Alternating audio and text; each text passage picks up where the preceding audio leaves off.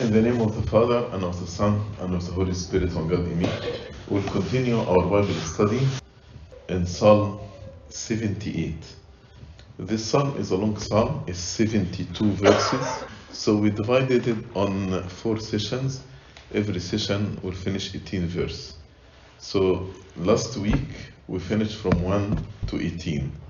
Tonight we'll start from 19 to 36. But let me give you an idea about this psalm. Asaph is the author of the psalm. Asaph actually was mentioning the history of Israel. Usually when we mention the history, and if I want to mention history of my family or my tribe, my country, usually I will speak about the heroes in the country, the achievement of the country. But Asaph didn't do this. Actually, he was confessing the sins of Israel. Why he is doing this? In order actually to extract lessons, to learn from the weaknesses of our forefathers, so we avoid falling in this weakness. And actually we can summarize the weaknesses of Israel. God was faithful with them. God delivered them. He made miracles. He actually split the Red Sea, as Asaph explained.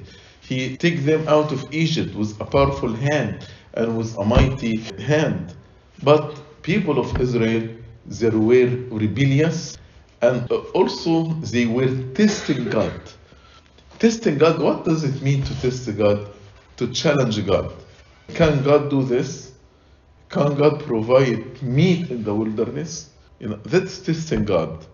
That's why in that temptation on the mountain, when Satan said to the Lord Jesus Christ, throw yourself from the pinnacle, as if I'm testing God. Okay, I'm going to throw myself from the pinnacle of the temple. Can you send your angels? Can you protect me? Is it possible to do it? That's why the Lord told him, don't test the Lord your God. So despite the work of God in their lives, despite his miraculous protection and providence, the children of Israel not only continued to sin and rebelled against God, but then went further, more than rebellion, but they willfully put God to the test. So these two words, rebellion and testing God, sum up Israel's behavior. They rebelled against God by constant disobedience to his revealed will. God wants them to do this? No, we are not going to do this. And they tempted God, they tested him by disbelieving doubts of his goodness and impudent, disrespectful demands that he should prove his power. Prove your power. Can you send us meat in the wilderness? Can you send us meat in the wilderness? God gave them manna, but they soon wanted meat, the food of their fancy, as we read in Numbers 11 from verse 4 to 11. So they were dissatisfied with what God provided. God provided them manna, but they were dissatisfied. They thought the reason why God did not give them what they wanted, why God did not give them meat, was because he could not, that it was beyond his power. As we read in verse 19, yes, they spoke against God. They said, can God prepare a table in the wilderness? Can God prepare a table in the wilderness? So they doubted his power. They doubted that he is able to prepare a table for them in the wilderness. With these words, they spoke against God. They tested him, expressing their lack of faith in his power and lack of trust in his care. They did not believe that God could meet their needs in the wilderness. And we fall in the same sin. Speaking of food and drink, a scholar more deeply extended to all Christians who neglect the Savior counsel. God told us, seek first the kingdom of God and his righteousness. And don't worry saying, what shall we eat? What shall we drink? What shall we wear? But we are anxiously distressed about these temporal things, as if we are saying, can God provide me with food? Can God provide me with drink? Can God prepare for me what I wear? That is the same attitude.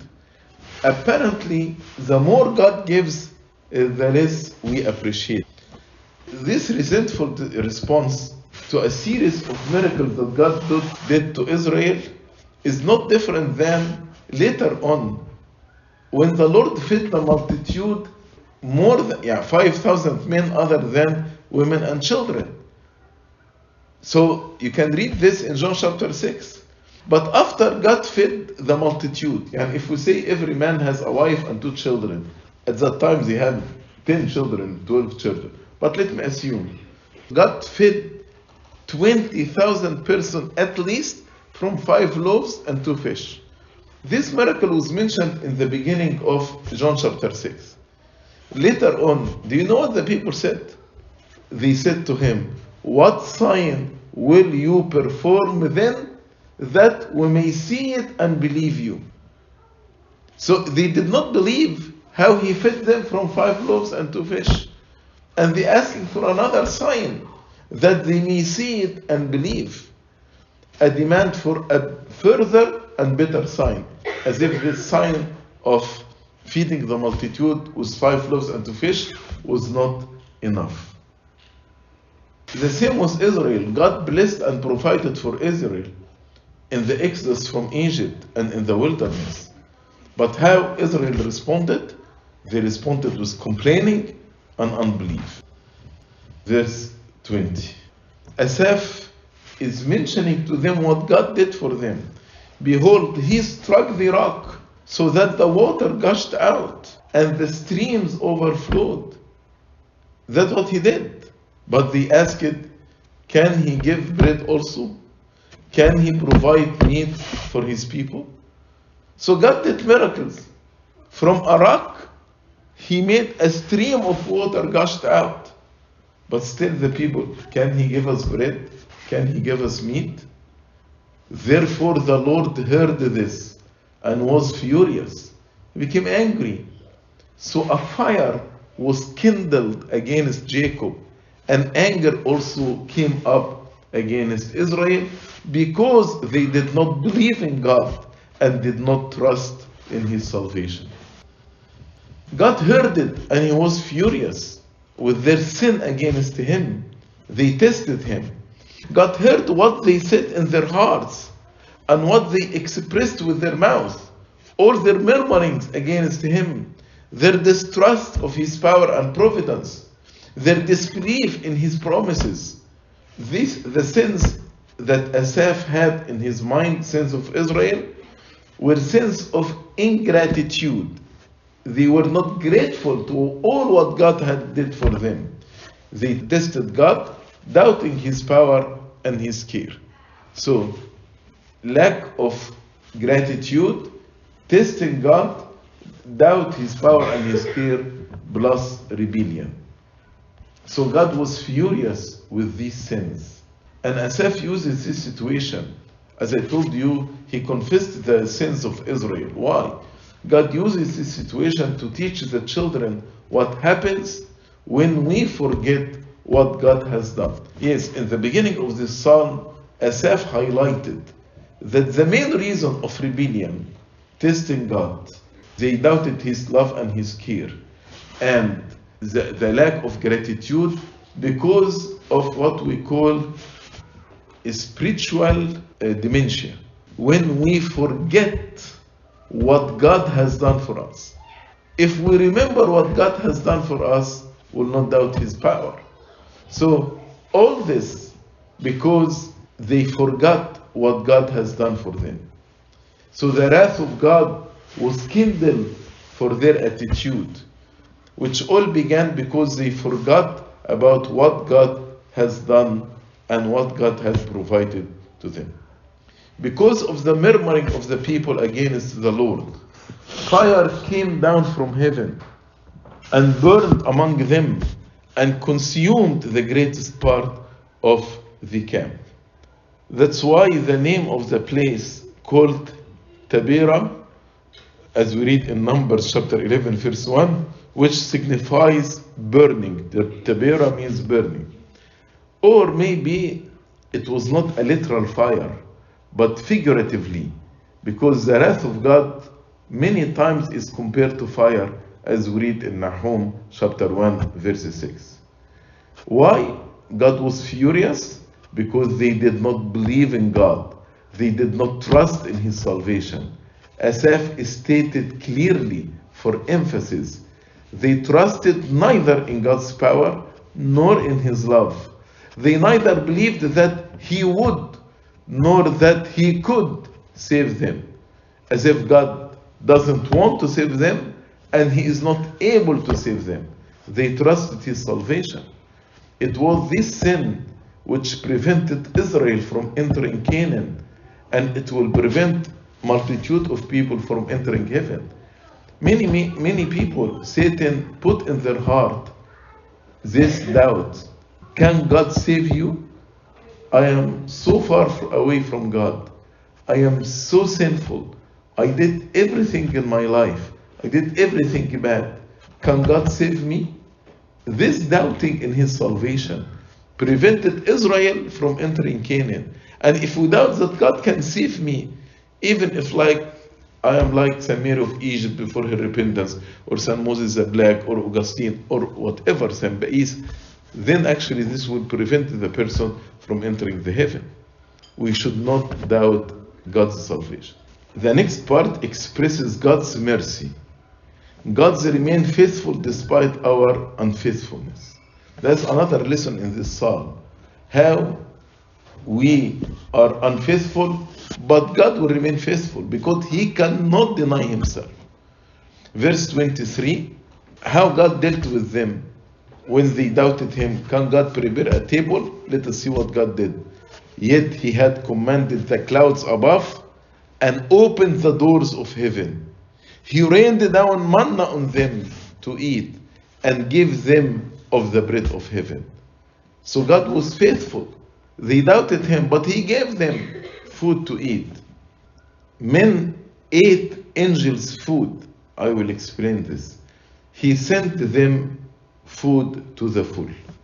So even though the people rebelled against God and complained, God gave the command and rained the manna from heaven.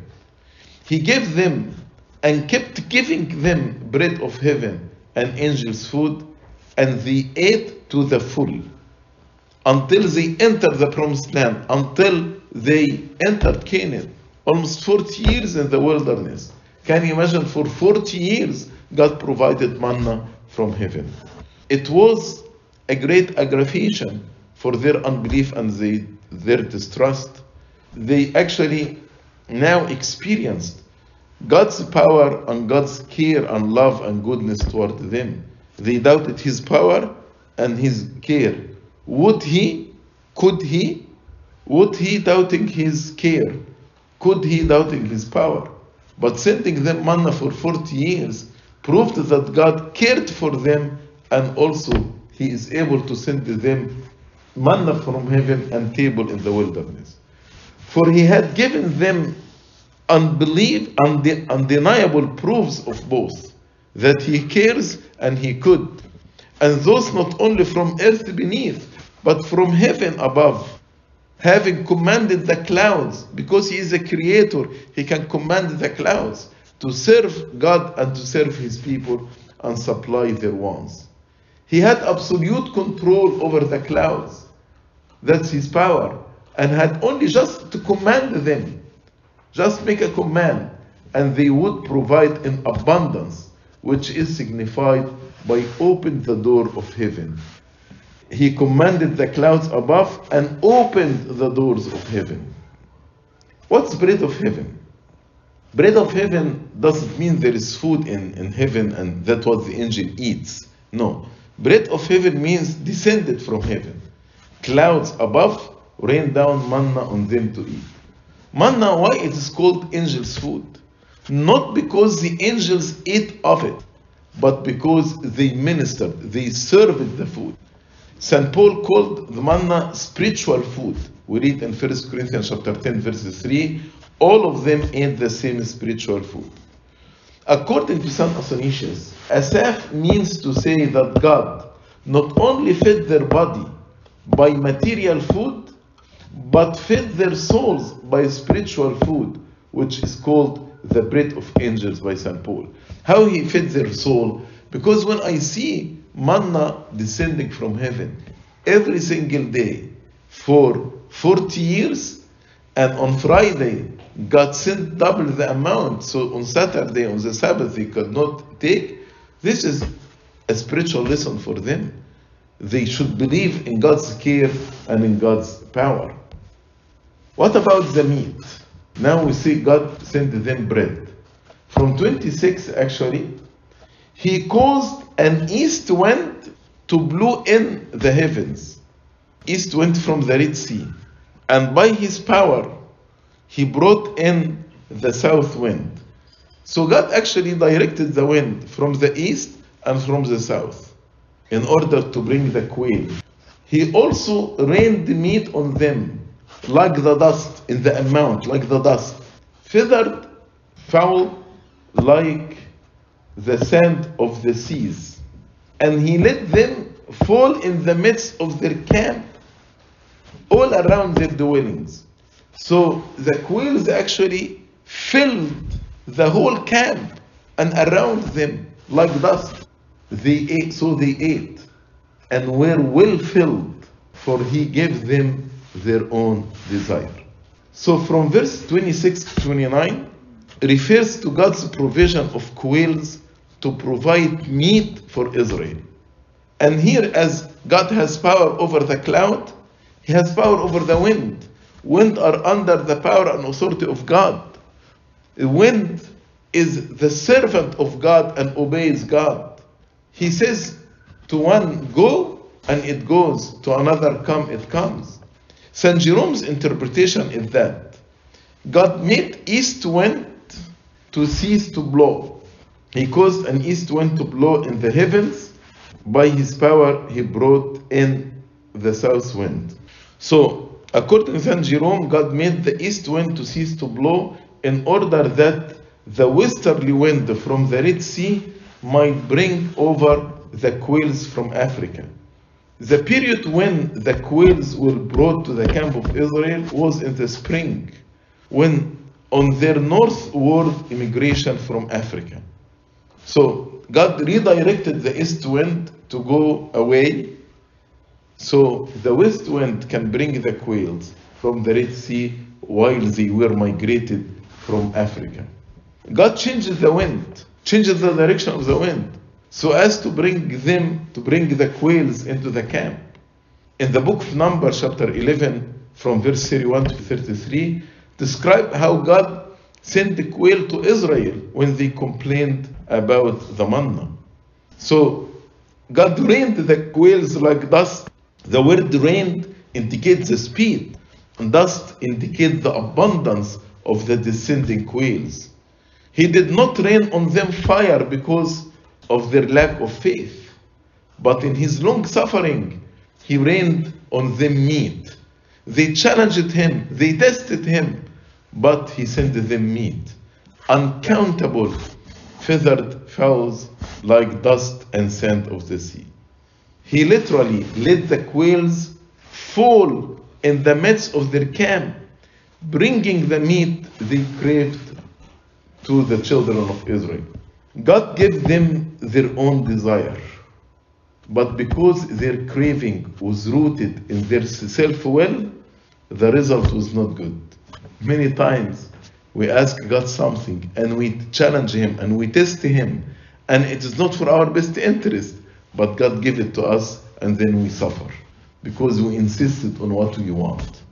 They were filled, exceedingly filled, too much filled, as some versions describe they were filled.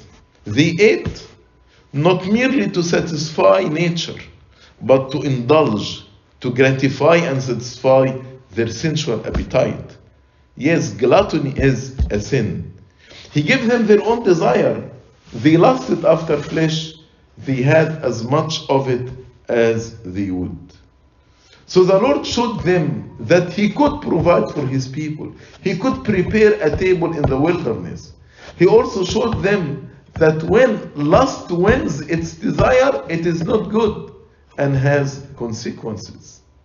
St. Paul explains in Romans chapter 1 from verse 21 to 25 the consequences of this foolishness. Although they knew God, they did not glorify Him as God, nor were thankful, but become futile in their thoughts, and their foolish hearts were darkened. Therefore God also gave them up to uncleanness in the lusts of their hearts. Verse 13, they were not deprived of their craving, but while their food was still in their mouth. So what does it mean they were not deprived of their craving? They did not eat until satisfy just their hunger, but no, they indulged. They ate and ate and ate and ate. That's why were not deprived of their craving. But while their food was still in their mouth, what happened? The wrath of God came against them and slew the stoutest of them and struck down the choice men of Israel. In spite of this, they still sinned and did not believe in His wondrous works. What does it mean the wrath of God came against them? God, in each sin, God places consequences. In each sin. And these consequences, we call it the wrath of God.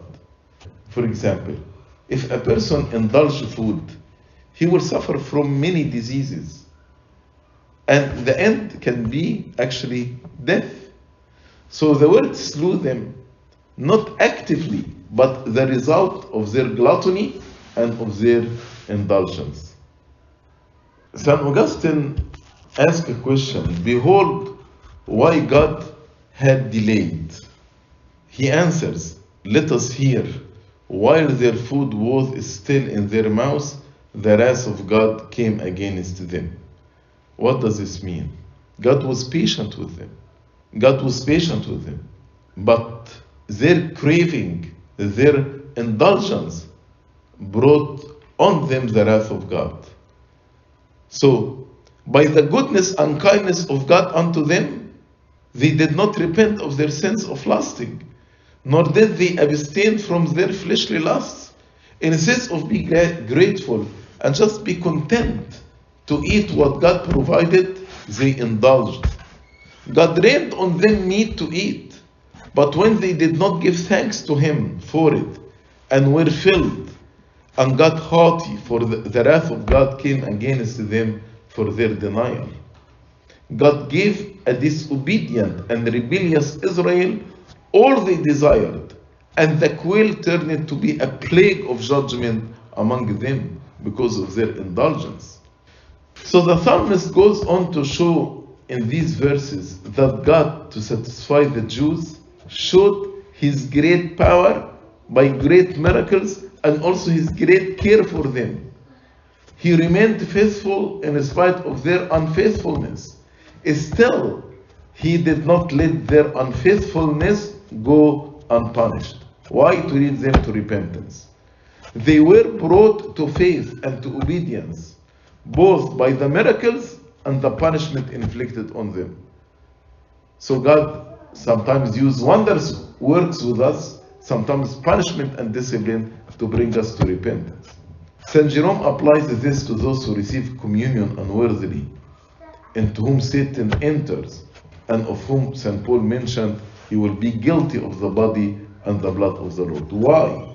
Why St. Paul said some of you are weak, sick, and die if they take communion unworthily. God wants us to be led to repentance. So start by weak, sick. If the person did not repent, he may die. So despite all the blessing and the strongest of correction, they still sinned, as we read in verse 32. In spite of this, they still sinned and did not believe in His wondrous work. Israel did not learn either from God's goodness or from His wrath, from His miracles or from His punishment. St. Augustine says, God had delayed therefore in order that he might first do what they had believed that he could not do.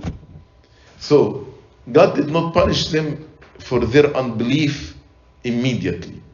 But first, he actually responded to their challenge and proved to them that he could and he would prepare a table for them in the wilderness. And then might bring upon them what they deserved to suffer from the beginning, because they forgot the works of God, their rebellion, their ungratefulness, they tested God.